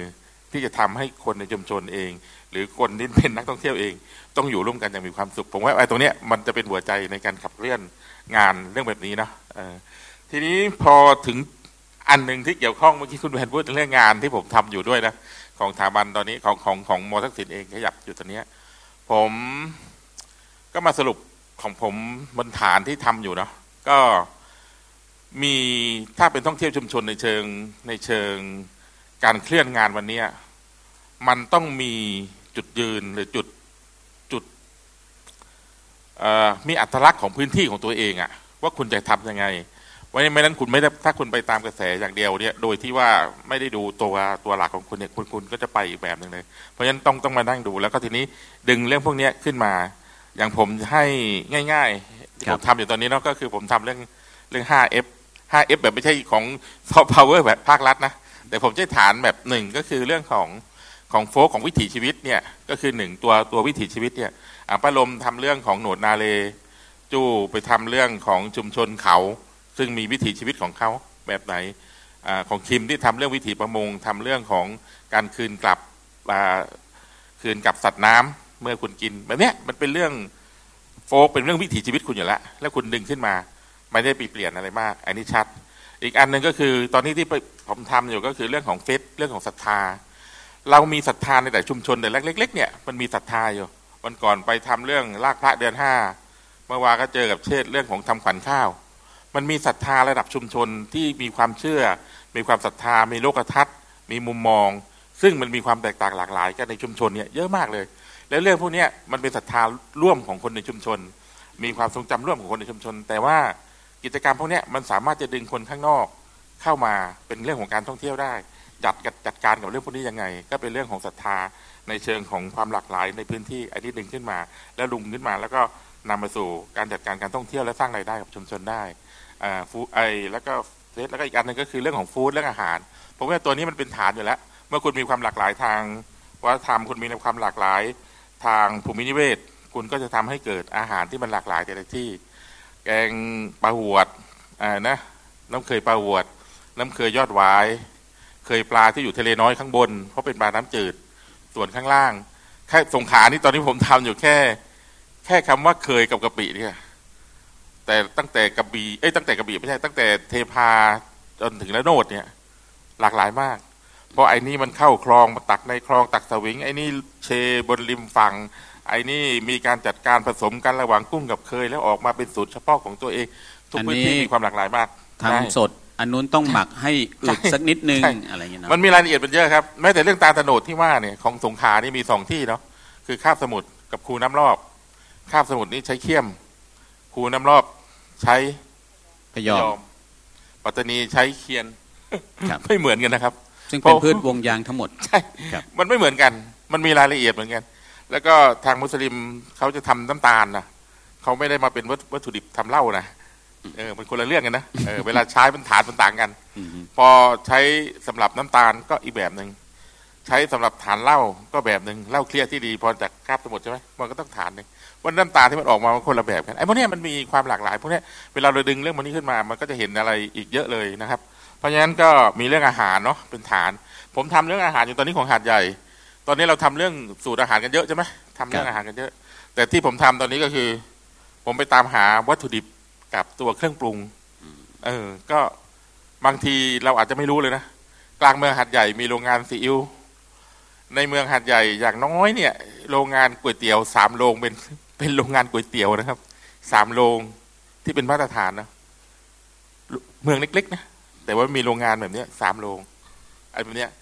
โรงงานลูกชิ้นเพื่อร้านก๋วยเตี๋ยวอีกใช่โรงงานลูกชิ้นเพื่อร้านก๋วยเตี๋ยวโรงงานมีคนทำเส้นหมี่ที่กระจายกันตอนนี้ผมก็ทำเรื่องแบบนี้อยู่แล้วก็เดี๋ยวก็จะทำทั้งสงขลาแล้วก็มีตาเสือตากระต่ายตาแกะมาจากไหนรู้ไหมมาจากปีนักกษัตริย์ที่คุณเกิดแล้วคุณก็ทำมาเป็นตราแต่ฐานมาจากคนจีนไอ้แบบเนี้ยมันเป็นความผมว่านะมันเป็นความมันไปเชื่อมโยงกับตัวความเป็นมาของตัวเขาเองเนาะมันมีอดีตรวมอยู่ในนั้นมาอยู่แล้วก็ทีนี้ตัวผมเนี่ยเราไม่ได้กินน้ำปลานะผมก็ไปถามเรื่องน้ำปลามันไม่ได้น้ำปลามาจากที่อื่นแต่ซีอิ๊วเป็นฐานนะไอ้นี่ในเชิงพื้นที่ในเชิงที่เป็นชุมชนจีนต่อไปต่อไปก็จะเป็นเรื่องของเมื่อกี้มีอีกอันหนึ่งก็จริงๆอันนึงวันหนึ่งที่เราเห็นตอนนี้นะครับก็จะเป็นเรื่องของแฟชั่นผมคิดว่าตอนหลังเราเริ่มเห็นเรื่องแฟชั่นมากขึ้นลูกปัดหนังตะลุลูกปัดโนราเราใช้ผ้าย้อมเราใช้ปั๊มตราที่อะไรที่ยอมทำทำเลยนะอีโคปิ้นอีโคปิ้นเราทำเรื่องบล็อกแบบบล็อกที่ถอดแบบมาจากชุมชนลายชุมชนอะไรพวกนี้ทำขึ้นมาเยอะแยะมากเลยทุกเนี้ยมันก็จะเป็นเรื่องของแฟชั่นในเชิงพื้นที่แต่ละชุมชนเริ่มออกแบบนี้มากขึ้นแล้วก็ส่งต่อแล้วมันเป็นเรื่องของรายได้มากขึ้นด้วยอีกตัวหนึ่งที่สำคัญนะแต่ว่าผมก็ยังทำได้ไม่ได้มากแต่ผมคิดว่าต่อไปมันจะมาก็คือเรื่องของเฟสติวัลตอนนี้งานชุมชนเนี่ยอย่างงานโนราเนี่ยตอนนี้พัทลุงกับสงขลาที่ผมเห็นปรากฏการณ์นะพัทลุงงานโนราเนี่ยจะเป็นงานร่วมใช้วัดเป็นฐานแล้วดึงคนมาหมดเลยแบบเมื่อกี้ที่พี่สุวัสดิ์ว่ามันเป็นเรื่องของทุกคนแล้วนะมันไม่ใช่เรื่องของคนพัทลุงไม่เรื่องคนใต้แล้วนะโนราเป็นเรื่องของทุกคนที่มีเชื้อสายคุณมาทั่วประเทศเลยหรือต่อไปอาจจะมีทั่วโลกก็ได้มาต้องมามีวัดเขียนศุกร์พุธแรกของเดือน6วัดท่าแคพุธ2ของเดือน6ก็ไล่มาเลยพุธแรกพุธ2พุธ3ตอนนี้พัทลุงเริ่มจะมีทั้งทุกพุธแล้วในเดือน6 4พุธเนี่ยมีครบแล้วก็ได้ทุกวัดได้ทุกที่อันนี้เป็นร่วมแล้วมันจะเป็นงานเฟสติวัลแล้วของทั้งเมืองแล้วสงขลาก็มีเรื่องแบบนี้ทุกพื้นที่มีครับการเฟสติวัลเล็กๆผมไปทำให้ท่าข้ามไม่ได้ทำให้หรอกนะก็คือไปร่วมกันผมก็เดี๋ยวปีหน้าต้องคุยกับท่านนายกถึงทบทำอยู่ก็คือเรื่องลากพระเดือน5เอาก็มีลากพระเดือน11กันเอาท่านนายกทำลากพระเดือน5และปรากฏว่าลากพระเดือน5นี่ผมไปดูปรากฏการณ์เนี่ยมันอยู่รอบๆหาดใหญ่เนี่ยเยอะเลยนาหม่อมน้ำน้อยท่าข้ามรอบๆเนี่ยซึ่งประเพณีลากพระเดือน5นี่ถือว่ามันเบาบางลงในช่วงปีที่ผ่านมาแต่มันมีแล้วทีนี้โอ้โหแบบมันเป็นศรัทธาระดับชุมชนแล้วก็มันเป็นเรื่องของเฟสติวัลระดับชุมชนเล็กๆเพียงแต่ดึงขึ้นมายังไงขึ้นมาเป็นลากพระขอฝนเนาะใช่แล้วก็มีของทำขวัญข้าวแบบเนี้ยของคาบสมุทรในทะเลสาบเนี่ยมีผมก็ไปพี่ลมเมื่อก่อนเนาะก็ของกระดังงาก็ทำเรื่องของทำขวัญข้าวเราจะคุยกับชุมชนว่าต่อไปถ้าเป็นท่องเที่ยวเนี่ยมันมีส่วนหนึ่งที่เป็นเรื่องของอาหารเรื่องเฟสติวัลเรื่องงานพวกนี้มันเชื่อมโยงกันหมดเพราะฉะนั้น 5F ที่ผมพูดก็คือเป็นฐานเวลาทำว่าถ้าขยับขับเคลื่อนเรื่องของท่องเที่ยวชุมชนก็ลองดูในรอบแรกนะก็คืออาจจะให้เห็นภาพว่าพวกนี้มันเป็นฐานเล็กๆแต่ว่ามันสามารถจะสร้างมูลค่าเพิ่มได้บนฐานของคนในชุมชนเองที่จะยกระดับขึ้นมาดึงขึ้นมาแล้วก็ใช้พวกนี้แล้วก็สื่อสารซึ่งวันนี้ไทย PBS ก็จะช่วยอยู่เลยเรื่องของการสื่อสารเรื่องพวกนี้เล่าเรื่องพวกนี้มันมีสตอรี่หมดแล้วก็นำไปสู่การเพิ่มรายได้และสร้างรายได้ของชุมชนโดยที่ว่าเขาไม่ได้เปลี่ยนอะไรเนาะก็มีฐานของเขาอยู่แล้วในพื้นที่งานพวกเมื่อกี้ที่พูดนะก็คือมีเรื่องของโฟกวิถีชีวิตเขาอยู่แล้วมีเรื่องเฟสเรื่องศรัทธาในชุมชนอยู่แล้วมีเรื่องแฟชั่นในชุมชนอยู่แล้วมีเรื่องเฟสติวัลแล้วก็มีเรื่อง ฟู้ดมีเรื่องฟู้ดนะอันนี้ก็เป็น5F เป็นฐานของเบื้องต้นครับผมต่อพี่กิตนาเลยครับสภาอุตสาหกรรมท่องเที่ยวเนี่ยเอาไม้ที่อาจารย์โตครับมันจะเชื่อมโยงไปมันเป็นเรื่องของการผลักดันเนาะการผลักดันการมีส่วนสนับสนุนส่งเสริมเรื่องของการท่องเที่ยวตอนนี้เราคือถ้าเป็นสมัยก่อนเวลาพูดถึงเรื่องการท่องเที่ยวผมในความรู้สึกผมนะแต่ในมุมของคนในของการท่องเที่ยวไม่รู้จะมองยังไงแต่ผมรู้สึกว่ามันเป็นเรื่องของทัวร์บริษัททัวร์ไกด์บริษัททัวร์ไกด์อะไรอยู่แถวๆนั้นแหละแต่ว่าเดี๋ยวนี้เนี่ยไอภาพแบบนี้เนี่ยมันเปลี่ยนไปเยอะไหมครับเรื่องการท่องเที่ยวชุมชนครับครับขอบคุณครับตอนนี้นะครับเดี๋ยวผมเกริ่นตรงนี้นิดนึงก่อนว่าถ้าจะถามว่าในการพัฒนาการท่องเที่ยวนะครับผมอยู่ในส่วนของผมรับผิดชอบในหน้าที่ของประธานสภาเขตนะครับประธานสภาเขต13ของสภาอุตสาหกรรมท่องเที่ยวแห่งประเทศไทยนะครับซึ่งสภาเขต13เนี่ยผมเป็นประธานเขตอยู่ซึ่งจะดูแลในส่วนของสงขลายะลาปัตตานีและก็นราธิวาสนะครับในประธานสภาเขตเนี่ยในสภาอุตสาหกรรมท่องเที่ยวแห่งประเทศไทยนะครับจะมีประธานเขตอยู่ทั้งหมด13เขต13คนซึ่งจะเป็นบอร์ดของสภานะครับบอร์ดของสภาเนี่ยเราจะประชุมกันทุกเดือนนะครับหรือทุก2เดือนแล้วแต่มีวาระเข้ามาเราจะประชุมกับรัฐมนตรีว่าการกระทรวงท่องเที่ยวเราประชุมกับผู้ว่าทททนะครับเพราะว่าอยู่ในตึกของทททที่กรุงเทพนะครับที่ปทุมวันนะครับก็ประชุมกันและนี่คือในภาคของสภาอุตสาหกรรมท่องเที่ยวแห่งประเทศไทยจะเป็นผู้กำหนดแล้วก็เป็นผู้เสริมสนับสนุนตัวนโยบายต่างๆให้เกิดขึ้นนะครับทีนี้อีกตำแหน่งภาระหน้าที่ของผมก็คือเป็นเลขาธิการสมาพันธ์การท่องเที่ยวส่วนภูมิภาคแห่งประเทศไทยซึ่งจะดูแลเป็นเลขาธิการตรงนี้ครับจะดูแลทั้งประเทศนะครับทั้งประเทศครับทุกจังหวัดสมาชิกก็คือสมาคมทุกสมาคมของประเทศไทยที่มาเป็นสมาชิกของสมาพันธ์ครับซึ่งตรงนี้เองครับเราจะทำให้เราเห็นว่าการขับเคลื่อนการท่องเที่ยวนี่นะครับในภาคนโยบายของภาครัฐและก็ภาคเอกชนเนี่ยนะครับในส่วนของสงขลาเราเองเนี่ยครับเรามองเห็นแล้วว่าค่อนข้างจะอ่อนมากครับเมื่อเวลาเราประชุมร่วมกันในแต่ละภาคนะครับเพราะเราไม่ชัดเจนเรื่องการเดินเราจะมีสิ่งที่เราคิดว่าเราทำเยอะมากครับใช่ครับเราทำเยอะมากแต่เราไม่มีทิศทางของการทำนะครับทำเยอะจริงครับยอมรับครับทำเยอะเรามีเครื่องมือลงมาเยอะเรามีกลไกลงมาเยอะมาช่วยภาคใต้มาช่วยสงขลาเราเยอะแต่ทิศทางที่จะขับผลักดันให้ไปสู่ที่มีประสิทธิภาพที่เป็นมาตรฐานแล้วก็เพิ่มมูลค่าเนี่ยอย่างไรตรงนี้ครับเราขาดกันว่าเราจะเพิ่มมูลค่าหรือทิศทางการพัฒนาอย่างไรเราขาดตรงนี้ครับแต่เราทำอย่างไรคือเราทำไปหมดแต่ทิศทางเดินต่อไปเนี่ยเป็นอย่างไรเราจะไม่มีมิติส่วนนี้ครับซึ่งในมิติส่วนนี้แหละเป็นนโยบายระหว่างทางสภาทางสมาพันธ์นะครับที่จะช่วยคอยส่งเสริมให้เราเนี่ยครับได้รับการพัฒนาที่มีทิศทางนะครับเราจะมองดูว่านะครับงบเดี๋ยวทางงบทางน้องเก่งจะคุยเรื่องงบการพัฒนาการท่องเที่ยวนะครับผมเชื่อว่าเราจะได้เงินในการพัฒนาการท่องเที่ยวของสงขลาเนี่ยน้อยมากครับเมื่อเราเปรียบเทียบกับจังหวัดอื่นซึ่งเวลาทางสภาเองเดี๋ยวนะครับวันที่19เนี่ยไทยสร้างไทยจะพบสภานะครับเพื่อจะคุยเรื่องทิศทางการท่องเที่ยวเมื่อวันที่ต้นเดือนที่ผ่านมาเนี่ยก็เพื่อไทยเข้ามาคุยกับสภาแล้วว่าทิศทางการเดินให้สภาเสนอซึ่งเหล่านี้ครับพอมาในส่วนของภาคใต้เราในเขต13เราเองเนี่ยครับที่ผมดูอยู่เนี่ยเราไม่มีโครงการเสนอเขานะครับสาเหตุที่ได้งบน้อยนี่เพราะว่าเราเองไม่ชัดเจนไม่มีโครงการที่จะเสนอใช่ครับเราไม่มีโครงการที่เสนอครับแต่เรามีโครงการที่เราจะทำสิ่งที่เราจะทำเนี่ยสิ่งเราทำเนี่ยแต่ถ้าเป็นโครงการที่เสนอที่จะเข้าไปผลักดันในเชิงนโยบายนะครับไม่มีครับต่างกันนะครับโครงการที่จะผลักดันเชิงนโยบายเราไม่มีนะครับเพราะฉะนั้นโอเคที่ทำอยู่เนี่ยผมเห็นด้วยเพราะสิ่งที่เราทำเราทำมาถูกแล้วแต่เวลาผลักดันในเชิงนโยบายที่จะให้เกิดมรรคผลเป็นรูปธรรมรวมของสงขลาเนี่ยเราไม่มีนะครับสงขลาที่ผ่านมาผมเกิดนิดนึงนะครับผมจะอยู่ในระดับนโยบายค่อนข้างเยอะนะครับซึ่งผมผันตัวไปอยู่ในระดับนโยบายผมคิดว่าต่างๆเหล่านี้ครับพ่อแม่พี่น้องชุมชนเนี่ยทำเยอะแล้วแต่เราจะเข้าไปช่วยหาช่องว่างตรงนี้ได้อย่างไรผมยกตัวอย่างนะครับว่าสิ่งที่ผ่านมาเนี่ยในสงขลาเราเองนะครับ จังหวัดสงขลาเองไม่เคยมีแผนการพัฒนาท่องเที่ยวของจังหวัดนะครับไม่เคยมีนะครับตัวแผนพัฒนาการท่องเที่ยวจังหวัดนี้มันมาจากไหนครับต้องมาจากตัวจังหวัดแล้วก็ประชาชนในจังหวัดเราไม่มีแผนพัฒนาจังหวัดมันมีแผนพัฒนาจังหวัดที่มีอยู่เศรษฐกิจสังคมสิ่งแวดล้อมซึ่งมันเป็นฐานที่เราเข้าใจกันอยู่แล้วว่ามันมี3ขานี้ในการพัฒนานะครับเศรษฐกิจโอเคแล้วก็สังคมวัฒนธรรมแล้วก็สิ่งแวดล้อมแต่2 ปีที่ผ่านมาเนี่ยสงขลาถูกหรือมีการบรรจุอีก1ยุทธศาสตร์นั่นคือการท่องเที่ยวเพิ่งมีนะครับประมาณ2 ปีได้มันน้องเก่ง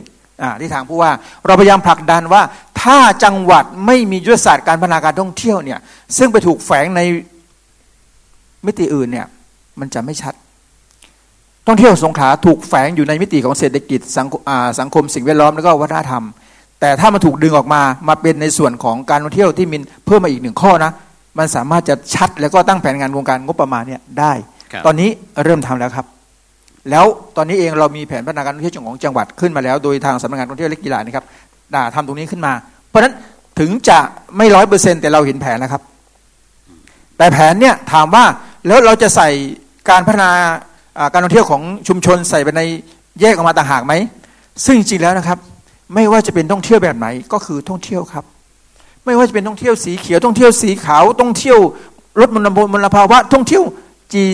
จีปาถาของการท่องเที่ยวนะครับนั่นก็คือการท่องเที่ยวแต่เป็นการสร้างคำให้เกิดประเด็นขึ้นมาในมิติของการพัฒนาเท่านั้นเองครับถ้าคุณทำการท่องเที่ยวให้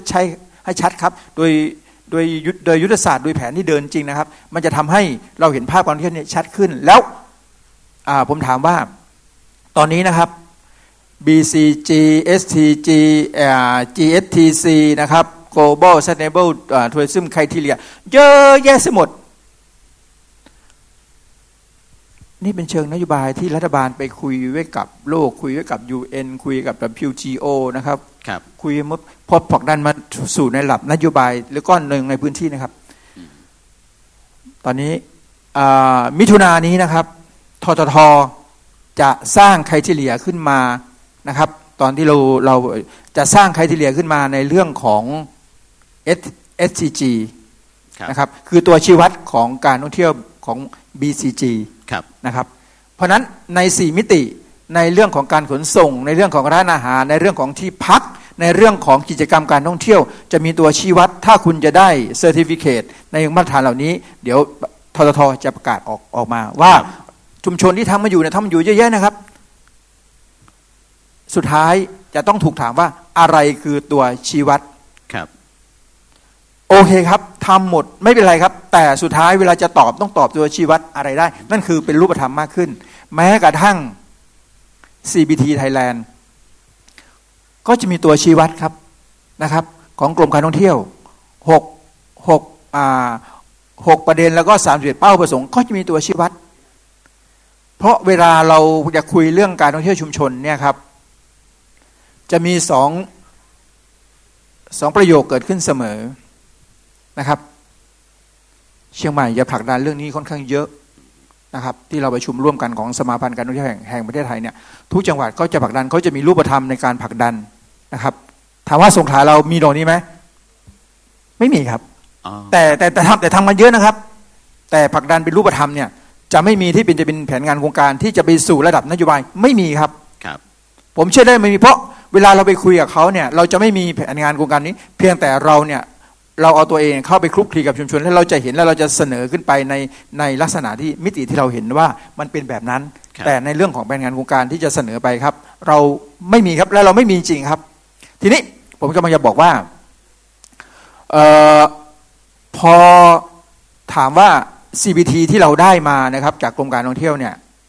ตอนนี้เราก็ชูโรงอยู่ตัวหนึ่งก็คือของคลองแดนนั่นคือผ่านตัวชี้วัดแต่ถามว่าชุมชนอื่นเมื่อเอาไครทีเรียตัวเงื่อนไขของ CBT มาจับเนี่ยเราจะไม่ได้เลยเพราะเราไม่ผ่านเกณฑ์ของเขาแต่ถามว่าตอนนี้จำเป็นต้องมีไหมจำเป็นต้องมีทีนี้นะครับผมกำลังจะบอกว่าถ้าเราพัฒนาการท่องเที่ยวชุมชนของสงขลาเราเนี่ยให้มีประสิทธิภาพให้มีแผนการพัฒนาที่ชัดเจนและตอบโจทย์ได้นะครับผมได้รับ การประสานงานมาจากสมาคมการท่องเที่ยวอย่างรับผิดชอบให้เสนอโปรแกรมทัวร์ของจังหวัดสงขลาที่เป็นโลคาร์บอนหรือคาร์บอนซีโร่หรือซีโร่เวสให้ไปทางสมาคมเพื่อเขาจะนำไปขายผมไม่มีให้ครับเพราะผมยกตัวอย่างเส้นทางไหนที่เป็นเส้นทางโลคาร์บอนบ้างไม่ในระหว่างตั้งแต่ต้นจนถึงจบเราไม่สร้างคาร์บอนไดออกไซด์เลยครับนั่นหมายถึงว่าโลได้ครับแต่ว่าไรเนี่ยไม่ได้ใช่ก็หมายถึงว่าเรามีแนวทางโลอย่างไรก็ต้องชี้แจงนะถ้าเรายังใช้ซาเล้งอยู่เราโลไหมก็ไม่โลครับใช่คือพอไม่โลปั๊บพอเราใส่เข้าไปปั๊บเขาจะถามเราว่าตรงเนี้ยมันโลยังไงเราต้องตอบเราต้องชี้แจงเขาเข้าใจบรรจุไว้นะครับแล้วเขาจะนำของเราเนี่ยไปขายไหนครับไปขายต่างประเทศนะครับแล้วซีโร่เวสเนี่ยของปลมเนี่ยเป็นขอไปที่เอ่ยนามนะครับตั้งแต่ตัดลูกโหนดมาจนกระทั่งถึงกากลูกโหนดตรงทั้งเศษหัวโหนดหัวจุกหัวอะไรปั๊บเนี่ยถ้าพี่ลมชี้เห็นได้ปั๊บไม่สร้างขยะเลยเนี่ยเหลือไหมครับปลมครับเหลือเป็นเปลือกลูกตาลนะคะเปลือกยังเหลือใช่ไหมฮะไม่ยากแล้วมันไม่ยากแล้วไงแต่เดี๋ยวมันมีกระบวนการไงถ้าสมมุติว่าถ้าพี่ลมจะเอาโหนดนาเลเข้าไปสู่ในการได้รับมาตรฐานของททท.เนาะพี่ลองชี้ให้เห็นว่าตั้งแต่ต้นถึงจบเนี่ยซีโร่เวสยังไงคือไม่มีขยะเลยเป็นอย่างไรตอนนี้ททท.กำลังร่างอยู่ครับเดี๋ยวเขาจะประกาศมานะครับทีนี้ผมถามว่าสิ่งเหล่านี้พอเราไม่มีปั๊บเนี่ยนักท่องเที่ยวจะใฝ่หาสิ่งเหล่าเป็นเทรนด์นักท่องเที่ยวจริงครับที่ตอนนี้ไม่ใช่เรื่องนี้โดยอย่างเดียวครับนักท่องเที่ยวจะใฝ่หาการท่องเที่ยวที่ลำบากด้วยจ่ายตังมาเหนื่อยนะตรงไหนที่เกิดการเสื่อมโทรมจากการท่องเที่ยวนักท่องเที่ยวเหล่านั้นจะเข้าไปครับฟื้นฟูใช่ครับเขาจะปัญหาจุดเพนพอยต์ของการเที่ยวตรงไหนที่ถูกเสื่อมโทรมอย่างนั้นนักท่องเที่ยวนี้จะเข้าไปครับนะมันมีคำภาษาอังกฤษอยู่แล้วไม่อยากจะเรียกตรงนี้ทีนี้ถามว่าสิ่งเหล่านี้ครับอีกสักนาทีนึงนะครับเดี๋ยวจะให้เป็นบนเวทีสิ่งเหล่านี้สงขลาเราจะไม่มีครับพอจะไม่มีปั๊บมันจะผลักดันเชิงนโยบายเนี่ยไม่ได้ครับพอไม่ได้ปั๊บเนี่ยสื่อสาธารณะคุณค่าที่คู่ควรกับประชาชนที่ยึดโยงกับประชาชนผมเชื่อว่าไทย PBS ช่วยได้ไทย PBS ต้องมีคณะกรรมการขับเคลื่อนแล้วมีทิศทางการขับเคลื่อนท่องเที่ยวชุมชนของภาคใต้ให้เป็นรูปธรรมอย่างชัดเจนครับซึ่งในภาคใต้ผมก็อยู่ในสภาอุตสาหกรรมท่องเที่ยวแห่งประเทศไทยเราเป็นบอร์ดของสภาเวลาประชุมถ้าไทย PBS สื่อนี้ครับจะส่งเสียงให้กับผู้ที่ไม่เห็นหน้าเนี่ยได้มากที่สุดครับ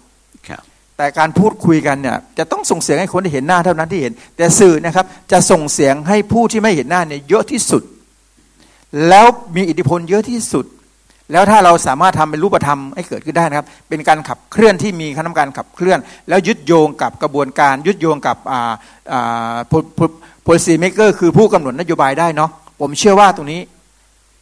มันขับเคลื่อนได้แต่ว่าเราจะเอามิติไหนที่ไทย PBS จะยึดโยงกับประชาชนในมิติของการเที่ยวชุมชนอย่างแท้จริงผมว่าต้องช่วยกันคิดครับขอบคุณครับครับผมขอบคุณครับพี่กิตนาครับนางเอกพระเอกระดับที่ทำอยู่ในพื้นที่นี้ผ่านไปนะครับเดี๋ยวผู้ช่วยพระเอกนางเอกนะครับอยู่ใกล้ๆผมแล้วนะฮะต้องเป็นผู้ช่วยคนสำคัญแน่นอนนะฮะรอคิวที่จะเป็นผู้ช่วยคนสำคัญถัดจากนี้ไปนะครับผมอยากถามในเวทีบ้างว่าเนี่ยพอคุยมากับคนที่ในระดับปฏิบัติงานนะเห็นหน้างานแล้วก็ทำงานเรื่องท่องเที่ยวชุมชนเนี่ยเราคิดว่าเป็นยังไงบ้างหรือว่าอยากจะยกตัวอย่างตามพื้นที่ของตัวเองที่มาด้วยนะครับเอาสัก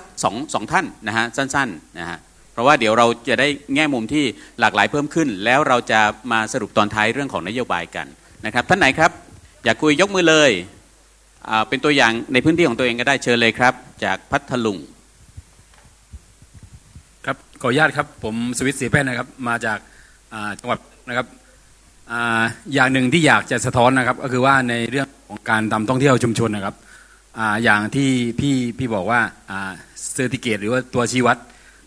ที่เป็นมาตรฐานนะครับของท่องเที่ยวเองนะครับแต่ผมมองดูว่าตัวนี้บางครั้งถ้าเกิดชุมชนที่ยังไม่สามารถยกระดับขึ้นไปสู่มาตรฐานหรือว่าเป็นที่ยอมรับได้แต่ว่าในทางกลับกัน เขามีกลุ่มลูกค้าใช่ไหมครับแต่ว่าบางชุมชนที่มีมาตรฐานโดยกรมไม่มีลูกค้าอันนี้คือมันสวนทางกันอยู่ระหว่างททท.เองกับกรมท่องเที่ยวใช่ไหมครับผมมองว่ากรมท่องเที่ยวพยายามทำส่งเสริมให้ชุมชนไปอบรมนู่นนี่นั่นแล้วก็ทำให้ได้มาตรฐานต่างๆแต่พอในทางกลับกันถ้ายังไม่เป็นที่รู้จักหรือว่ายังไม่ได้เป็นดาราครับถึงขนาดเป็นดาราชุมชนนั้นก็ยังไม่ได้มีลูกค้าเหมือนเดิมเพราะว่าเราไม่ได้ทำฐานจากการสร้างมาตรฐานที่เขาได้จนไปถึงตลาดรู้แต่วิธีการกับเครื่องมือใช่ครับเนาะแต่ว่าอะไรฐานของตัวเองเนี่ยยังไม่มีน้อยครั้งที่ผมดูนโยบายของกรมกับททท.ก็ไม่ได้ไปในทางเดียวกันกรมพยายามทำให้ชุมชนได้มาตรฐานแต่ว่ามาตรฐานที่ได้ททท.กลับไม่ได้เอาไปขายครับหรือยังไงไม่แน่ใจอันนี้คือสะท้อนนะครับสะท้อนเท่าที่เจอมาบางส่วนแต่ถามว่ามาตรฐานแล้วดีไหมก็ดีนะครับแต่ว่าถ้ามาตรฐานไว้เฉยๆแล้วไม่มีคนมาก็ไม่มีกำลังใจเดินต่อไม่ได้เพราะฉะนั้นเอาให้ครบวงจรพอได้มาตรฐานตรงนั้นก็ส่วนมากนโยบายต่างๆของหน่วยงานรัฐก็จะทำไว้เป็นท่อนๆเหมือนถนนเข้าหมู่บ้านที่เราไปเห็นนะครับถนนคอนกรีตแล้วก็สลับด้วยลูกรังแล้วปีหน้าก็มาทำใหม่ถามว่าไปได้ไหมไปได้แต่มันไม่สะดวกแบบราบรื่นใช่ไหมครับเนี่ยส่วนหนึ่งก็คือว่าตัวชุมชนเองก็ต้องปรับขึ้นมาผมมองเรื่องของการทำท่องเที่ยวก็ต้องมีการต่อยอดหรือว่าส่งต่อหรือว่ามอบต่อกับอีกเจนหนึ่งกับอีกรุ่นหนึ่งด้วยเพราะว่าฐานการทำท่องเที่ยวชุมชนเนี่ยดั้งเดิมก็มีฐานคนที่มีอายุเยอะแต่ว่าถามว่าจะเชื่อมต่อกับกลุ่มที่เป็นรุ่นใหม่ได้ยังไงครับอันนี้เป็นเรื่องของระดับประเทศนะครับเรื่องนโยบายของแต่ละหน่วยงานของรัฐที่ส่งเสริมการท่องเที่ยวให้มันสอดคล้องกันใช่ครับแล้วก็สามารถส่งต่อกันไปอย่างราบรื่นด้วยใช่เหมือนบอกว่าไม่มีโครงสร้างหรือว่าไม่มีนโยบายที่จะนำเสนอต่อไปในระดับสูงก็เราไม่ได้สร้างฐานให้คนในพื้นที่หรือว่าในระดับจังหวัดนะเขียนนโยบายเป็นหรือว่าเขียนโครงการเป็นเขาไม่ได้สร้างเครื่องมือตัวนี้ไว้คุณต้องรอให้คนอื่นมาเขียนโครงการให้มาทำโครงการให้ไม่ว่าจะเป็นสถาบันเองหรือว่าหน่วยงานเองทีนี้ถามว่าทำได้ก็บางอย่างก็ทำไม่ได้ใช่ไหมครับไม่มีคนมากรองไม่มีคนมาคัดซึ่งเรื่องของการทำโครงการการทำนโยบายเนี่ยที่จะเข้าไปเนี่ยมันยุ่งยากซับซ้อนสำหรับกลุ่มชุมชนทางแก้คืออะไรนะครับทางแก้คืออะไรถ้าอย่างนี้ก็คือขาดทักษะเกี่ยวกับเรื่องการไปเชื่อมโยงกับภาครัฐใช่ไหมครับใช่ครับเรื่องการทำเอกสารเรื่องความเข้าใจในเรื่องทักษะเรื่องของการเขียนโครงการนำเสนอโครงการพวกนี้นะผมบอกเลยว่าการทำโครงการการเขียนโครงการเสนอระดับจังหวัดเนี่ยยุ่งยากมากซึ่งประชาชนชุมชนทั่วไปเนี่ยได้แต่ว่าได้มาด้วยความยากลำบากแล้วก็ถ้าได้มาแล้วก็ไม่แน่ใจว่าได้มีโอกาสทำอีกไหมสถาบันการศึกษาการทำด้วยตัวเองสถาบันการศึกษาช่วยได้ไหมอาจารย์โตคนละเรื่องไมโครโฟนเลยครับอาจารย์คนละเรื่องวิจัยที่เป็นโครงการของทางมหาลัยกับโครงการจังหวัดเนี่ยมันใช่ครับงบจังหวัดนะครับครับวิจัยก็ส่วนหนึ่งใช่ไหมครับเพราะว่าไม่ใช่หมายถึงว่าทางนักวิจัยก็ตามแม้แต่ตัวนักวิจัยเขาก็ถนัดที่จะเขียนโครงการในการนำเสนอมันคนละเรื่องกับมันไม่เหมือนกันอีกเหรอไม่เหมือนกันครับรายละเอียดมันซับซ้อนมากครับโครงการจังหวัดเนี่ยแล้วเขาให้ใครขอถ้าอย่างนั้นนะครับถ้าอย่างนั้นเขาให้ใครขอครับใครที่ขอได้ก็เป็นจังหวัดนะครับก็จังหวัดก็ทำวนๆซ้ำๆอยู่เหมือนหน่วยงานไหนก็หน่วยงานนั้นนะครับยิ่งโครงการหรือว่านโยบายที่ทำง่ายก็คือโครงการที่เคยทำแล้วครับดูเหมือนเป็นเงื่อนตายแล้วถ้าอย่างนั้นสงสัยก็ต้องไปแก้เงื่อนนี้ด้วยว่าจะทำยังไงอาจจะเป็นเรื่องของเงื่อนไขหรือว่าอาจจะต้องเพิ่มเติมได้ไหมครับได้เลยแล้วก็การเปิดโอกาสให้กับชุมชนหรือว่าองค์กรเอกชนหรือว่าองค์กรต่างๆที่จะเข้าไปสู่ตัวนโยบายหรือตัวโครงการของภาครัฐครับต้นเอาไว้แค่นี้ก่อนได้ครับงั้นตอบเลยนะครับจะได้ตรงกับหน้างานเลยเชิญครับจริงๆก็เป็นเรื่องที่อยากจะพูดคุยอยู่ครับตรงนี้เป็นเรื่องสำคัญมากอยากให้ทำความเข้าใจในฐานะจากหน่วยงานภาครัฐแล้วกันนะครับอยู่สำนักงานการท่องเที่ยวและกีฬาจังหวัดสงขลานะครับก็ดูระดับนโยบายโดยตรงเหมือนอย่างที่พี่เขาบอกครับถูกต้องเลยมันมีความยุ่งยากมันมีความอะไรหลายๆอย่างแต่ผมอยากให้มองอย่างนี้ครับมองในภาพใหญ่ก่อนเอางานเป็นที่ตั้งว่าสิ่งที่พื้นที่ชุมชนอยากจะทำคืออะไรเอาตัวนั้นมาก่อนครับ ส่วนงบประมาณจะไปช่องไหนเดี๋ยวมาว่ากันเดี๋ยวจะมีคนมาช่วยเขียนเพราะว่ามันจะมีรายละเอียดอย่างงบพัฒนาจังหวัดเนี่ยมันก็จะมีว่าไม่สามารถลงไปถึงชุมชนของงบโดยตรงได้ต้องผ่านส่วนราชการที่มีภารกิจที่เกี่ยวข้องก่อนหน้านี้ก็อย่างยกตัวอย่างง่ายๆครับสร้างถนนเพื่อการท่องเที่ยวมีนามสกุลท่องเที่ยวเฮ้ยท่องเที่ยวและกีฬาต้องทำสิที่ผ่านมาเป็นอย่างนี้ครับก็ท่องเที่ยวถนนเพื่อการท่องเที่ยวและกีฬาต้องทำแต่ไม่ใช่ครับที่ผ่านมาหลายๆปีเนี่ยท่องเที่ยวทำได้ครับแต่ก็ถูกฟ้องร้องกันอยู่เนี่ยครับตรวจสอบเพราะมันไม่ใช่องค์ความรู้ของเราภารกิจหน้าที่มันไม่ตรงนะครับพอไปดูในแกนของงานสร้างถนนเพื่อการท่องเที่ยวตัวโครงการคืออะไรครับก่อสร้างถนนใครครับที่มีผู้ความเชี่ยวชาญวิศวกรโยธาหน่วยงานไหนที่เกี่ยวข้องครับโยธาธิการและผังเมืองนะครับท้องถิ่นอปทองค์กรปกครองท้องถิ่นเทศบาลอบตไปจนถึงทางหลวงชนบทได้หมดเลยครับอยู่ที่ว่าพื้นที่นั้นเป็นของใครก็เลยว่าเอาให้งานเป็นที่ตั้งเหมือนอย่างที่บอกว่าพื้นที่ถนนเข้าแหล่งท่องเที่ยวชุมชนแบ่งเป็นตอนอีกสมมุติอยู่3เทศบาลก็ทำ3ตอนไม่คุยกันผมเอาตัดเรื่องความขัดแย้งไปก่อนนะครับสมมุติว่าคุยกันได้ทั้ง3หน่วยบอกว่าอยากจะทำเส้นเนี้ยเพราะว่ามันจะได้เชื่อมแต่ไม่มีงบประมาณ3หน่วยนี้ทำความตกลงกันเขียนความร้องขอไปที่อบจ.ก็ได้มาที่จังหวัดก็ได้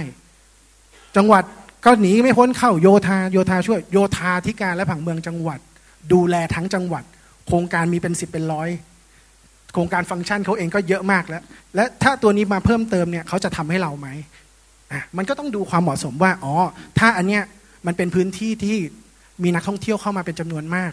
มีความเดือดร้อนมีความต้องเร่งในการช่วยเหลือมีความร่วมมือของทั้ง3ฝ่ายร่วมกันอย่างเป็นรูปธรรมมันทุกอย่างมันเด่นชัดหมดอันนี้ผมเอาแบบสวยหรูเลยนะเอาแบบอะไรคือคุณพร้อมทุกอย่างพร้อมทุกอย่างเลยพร้อมที่เขาจะรัดคิวให้อะไรเงี้ยใช่ครับมันนี่หมายถึงความพร้อมของโครงการเมื่อทำแล้วเสร็จมีคนดูแลเรียบร้อยโอ้โหครับในความเป็นจริงมันไม่ง่ายขนาดนั้นถูกต้องไหมครับเพราะเรารู้อยู่แล้วว่ากระบวนการแต่ถ้าเราปลดล็อกเรื่องพวกนี้ได้เห็นไหมครับกระบวนการเฮ้ยมันก็ไม่ได้ยากนี่หว่าพื้นที่ตรงนั้นอาจจะไม่ใช่ของอบต.ของเทศบาลอาจจะเป็นทางหลวงชนบทเข้าไปคุยกับเขาได้ไหมเนี่ยคุณเข้ามาช่วยดูแลหน่อยไม่ต้องใช้สมมุติคุยได้มีงบประมาณที่จะลงมาแล้วทำได้เลยครับเห็นไหมครับไม่ได้ยึดติดว่าเข้างบช่องไหนเอางานเป็นตัวตั้งแล้วก็เดี๋ยววิธีการตามมาเหมือนกันครับเรื่องของงานวิจัยอะไรต่างๆมันก็จะมาตอบโจทย์อีกในแต่ละพื้นที่มีวิจัยเพื่อพัฒนามีวิจัยเพื่อสืบหาข้อมูลมันมีกระบวนการหลายอย่างอยากให้เอางานเป็นตัวตั้งครับแล้วก็การเสนอโครงการไม่ยากเกินไปครับขอให้มีแนวทางครับแล้วก็ไปที่ไหนฮะชุมชนจะไปที่ไหนเพื่อให้มันได้สิ่งแรกครับสิ่งแรกเลยอันเนี้ยเราคุยด้วยกันตลอดครับกับเนี่ยครับอาจารย์ผมทั้งนั้นเลยพี่กิตนาอาจารย์โตป้าลมเนี่ยวันนี้ถือว่าค่อนข้างครบในการที่จะขับเคลื่อนด้านการท่องเที่ยวภาครัฐภาคเอกชนภาควิชาการแล้วก็ตัวชุมชนโดยตรงหาได้ไม่ง่ายนะครับที่จะเชิญหน่วยงานที่เกี่ยวข้องพร้อมกันอย่างเงี้ยครับซึ่งจริงๆวันนี้ผมก็มีประชุม3งานผมก็ยกเลิกให้คนอื่นไปแทนขอมาอันนี้เพราะว่าเห็นความสำคัญจริงๆนะครับเราให้ความสำคัญสิ่งแรกคือเรื่องคนครับองค์ความรู้ในเรื่องอะไรความรู้ในเรื่องการพัฒนาต่างๆก็เรื่องหนึ่งความรู้ในเรื่องของการจะส่งเสริมอาชีพต่างๆก็เรื่องหนึ่งแต่ความรู้ที่เรายังขาดเนี่ยครับคือการเชื่อมโยงภารกิจหน่วยงานการขับเคลื่อนตรงนี้แหละที่มันทำให้เหมือนที่พี่กิตนาบอกว่าเราไม่มีโครงการไปเสนอหลายคนบอกไม่มีโครงการอะไรเวลาประชุมเวทีประชาคมผมก็เสนอแล้วผมอยากได้สกายวอล์กผมอยากได้ถนนผมอยากได้สวนสาธารณะผมก็เสนอไปแล้วนั่นคือที่ผ่านมาใช่ไหมครับเสนอแต่ว่ามันไม่มีคนจับไปทำต่อเพราะกระบวนการตรงเนี้ยเราจะต้องเรียนรู้ว่าถ้าเราอยากได้สิ่งนี้นะสิ่งที่เราเสนอไปเนี่ยเรารู้กระบวนการแล้วว่าสมมุติเราอยากพัฒนาสวนสาธารณะในพื้นที่ของเราจากรกร้างแล้วก็อยากทำเป็นสวนสาธารณะที่ยกระดับเป็นการท่องเที่ยวได้ด้วยไม่ใช่แค่เป็นนันทนาการสิ่งแรกที่ต้องทำคือใครครับหน่วยงานที่เป็นเจ้าของพื้นที่ตรงนั้นอบต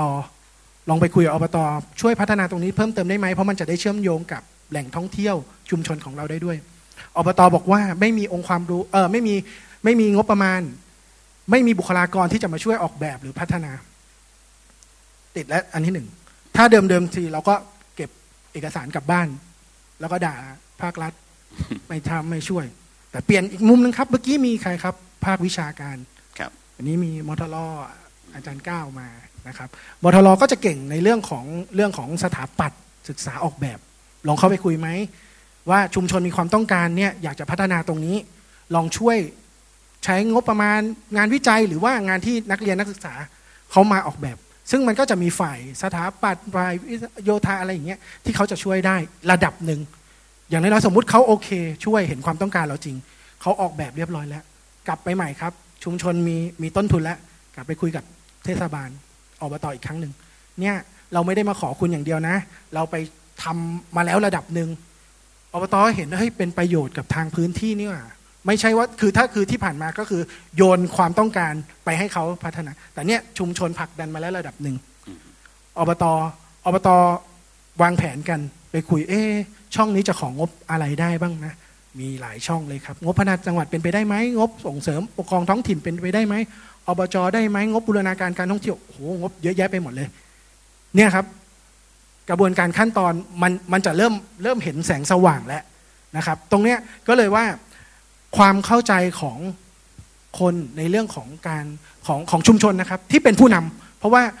ผมเชื่อว่าเรื่องพวกนี้มันค่อนข้างที่จะมีรายละเอียดหลายๆพื้นที่ที่เก่งในเรื่องเอางบประมาณลงมาเนี่ย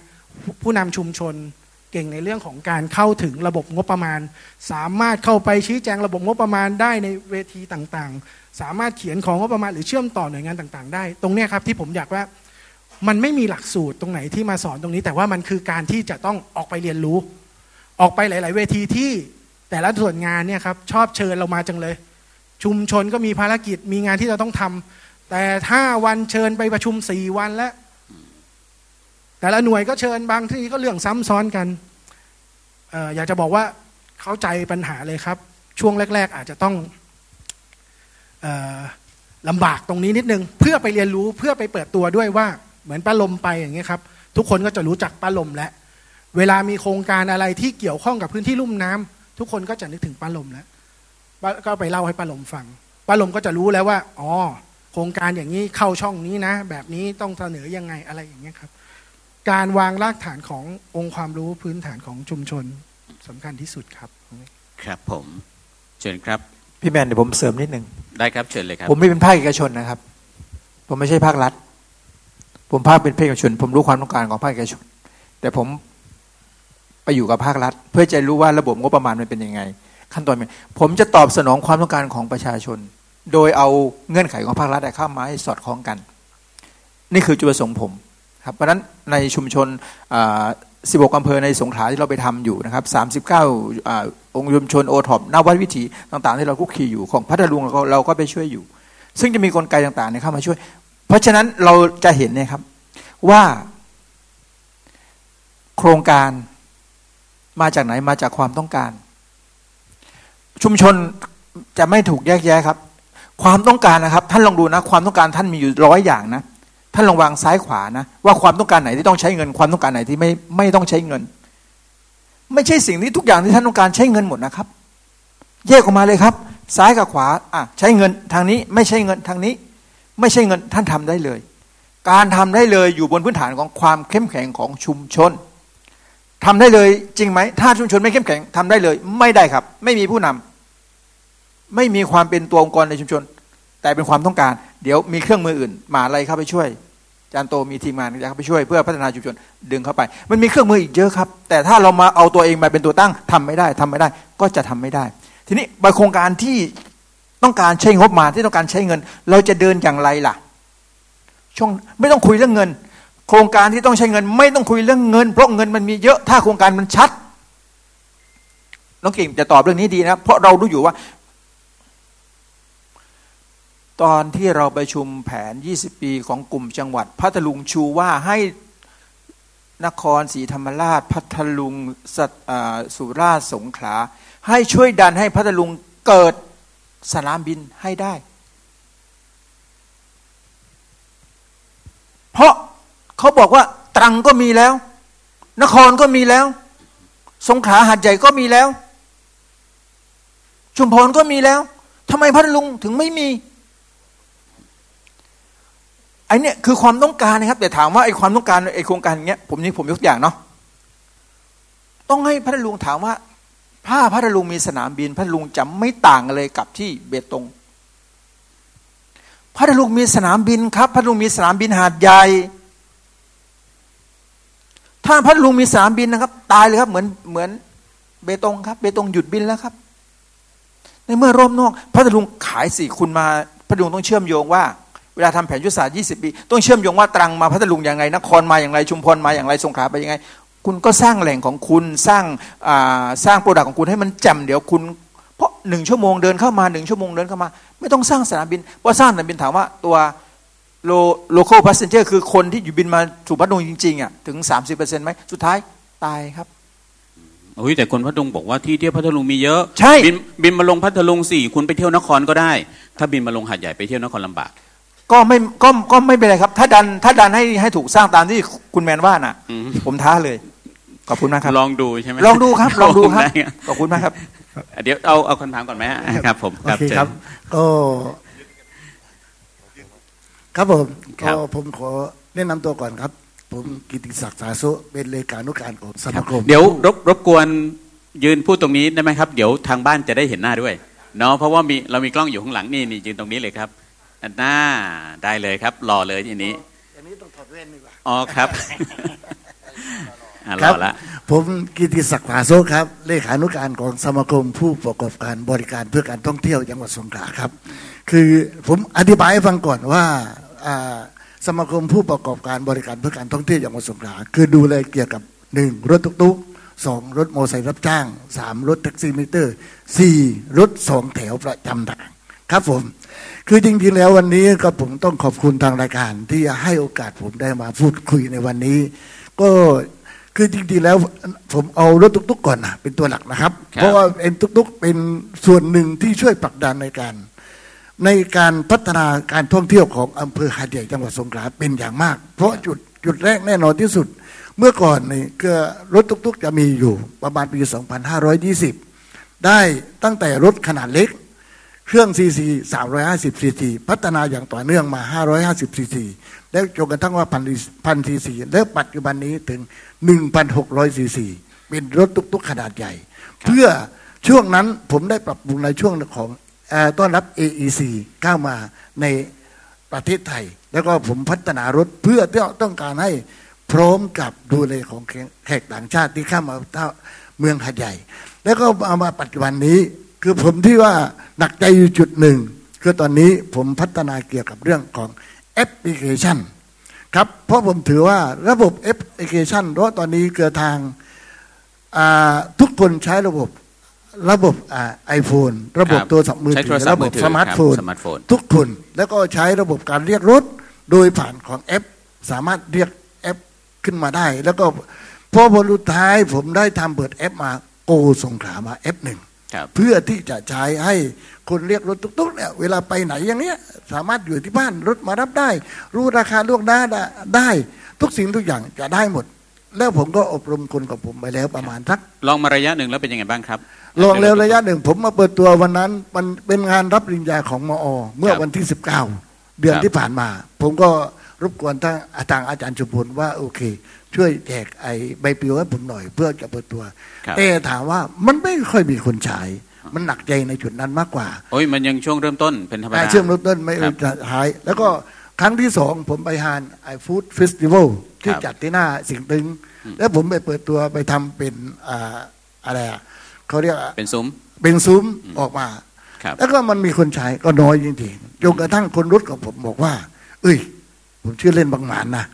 เพราะบางหมานถ้าอย่างนี้ผมปิดดีกว่าแอปผมไม่เปิดแล้วนานพอแอปผมไม่เปิดแล้วผมว่า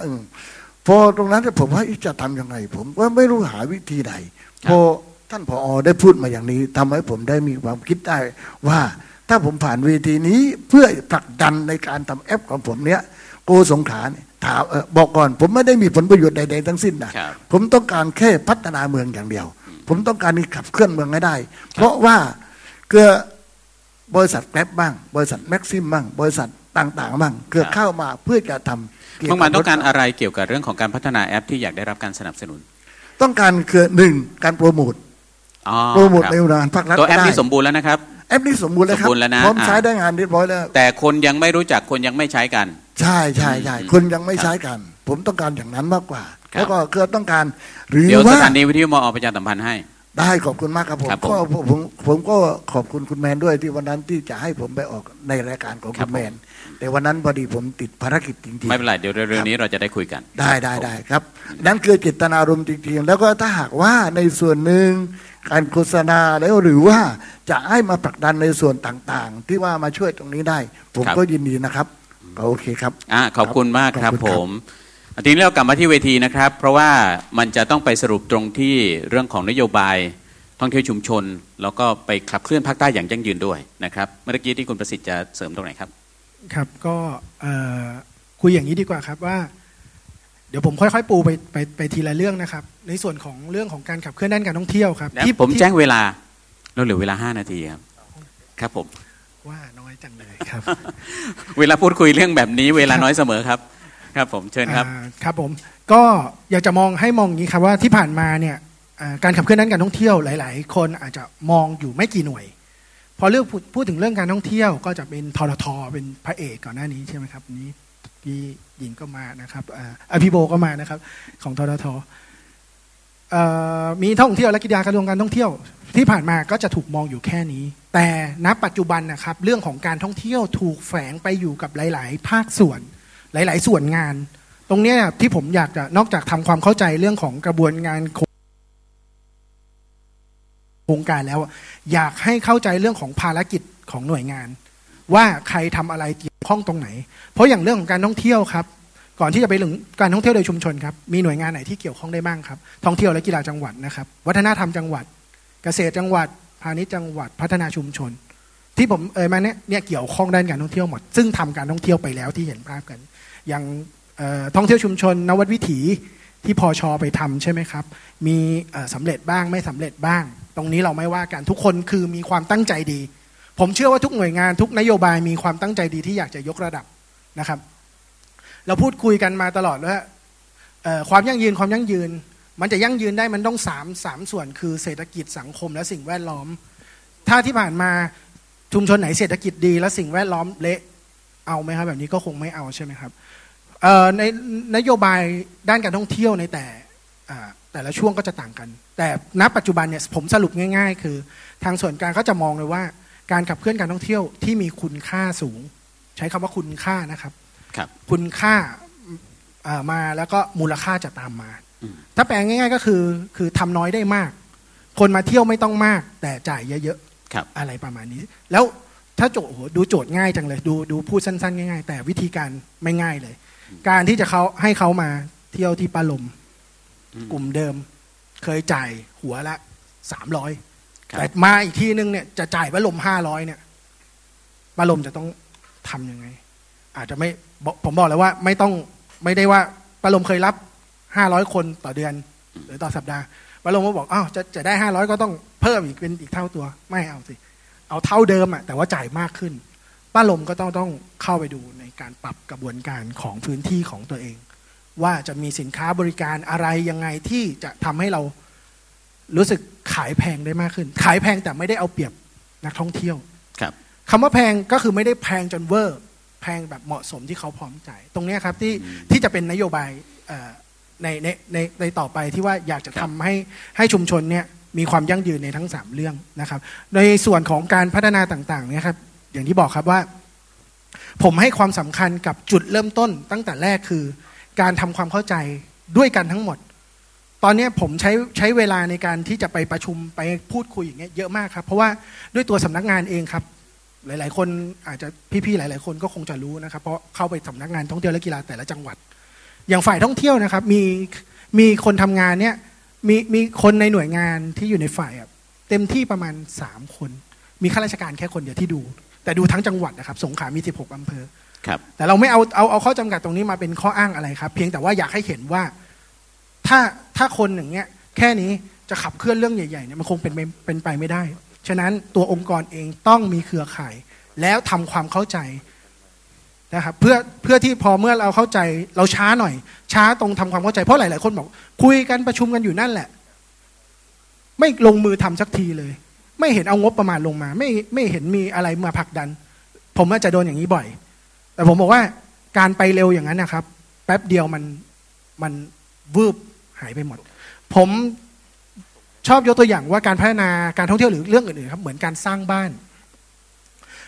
เราจะสร้างบ้านหลังหนึ่งเนี่ยครับเราต้องรู้ก่อนเลยว่าบ้านหลังที่เราจะสร้างนะครับรูปแบบเป็นยังไงกี่ชั้นสไตล์ไหนเพื่อที่เราจะได้รู้ว่าเราจะต้องตอกเสาเข็มไหมลึกแค่ไหนไอ้ตัวเสาเข็มนี่แหละครับสำคัญหลายๆคนจะมองว่าเสาเข็มมันถูกบังนะครับมันเลยไม่เห็นมันถูกฝังดินมันเลยไม่เห็นตรงนี้อาจจะช้าหน่อย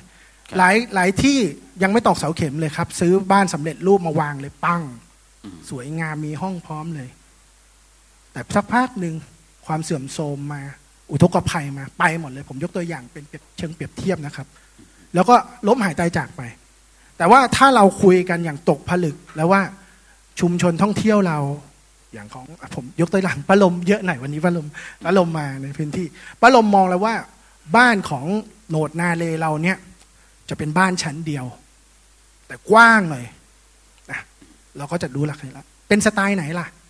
ทรงไทยไหมเป็นอิฐเป็นปูนมันก็จะดูถึงการพัฒนาแล้วก็ไม่ว่าหน่วยงานต่างๆจะเข้ามาในรูปแบบไหนเกษตรมาพัฒนาชุมชนมาป้าลมมีแนวทางแล้วว่าบ้านป้าลมโหนดนาเลเนี่ยจะไปทางไหนอยู่ดีๆมีคนบอกว่าเอาปล่องไฟไหมป้า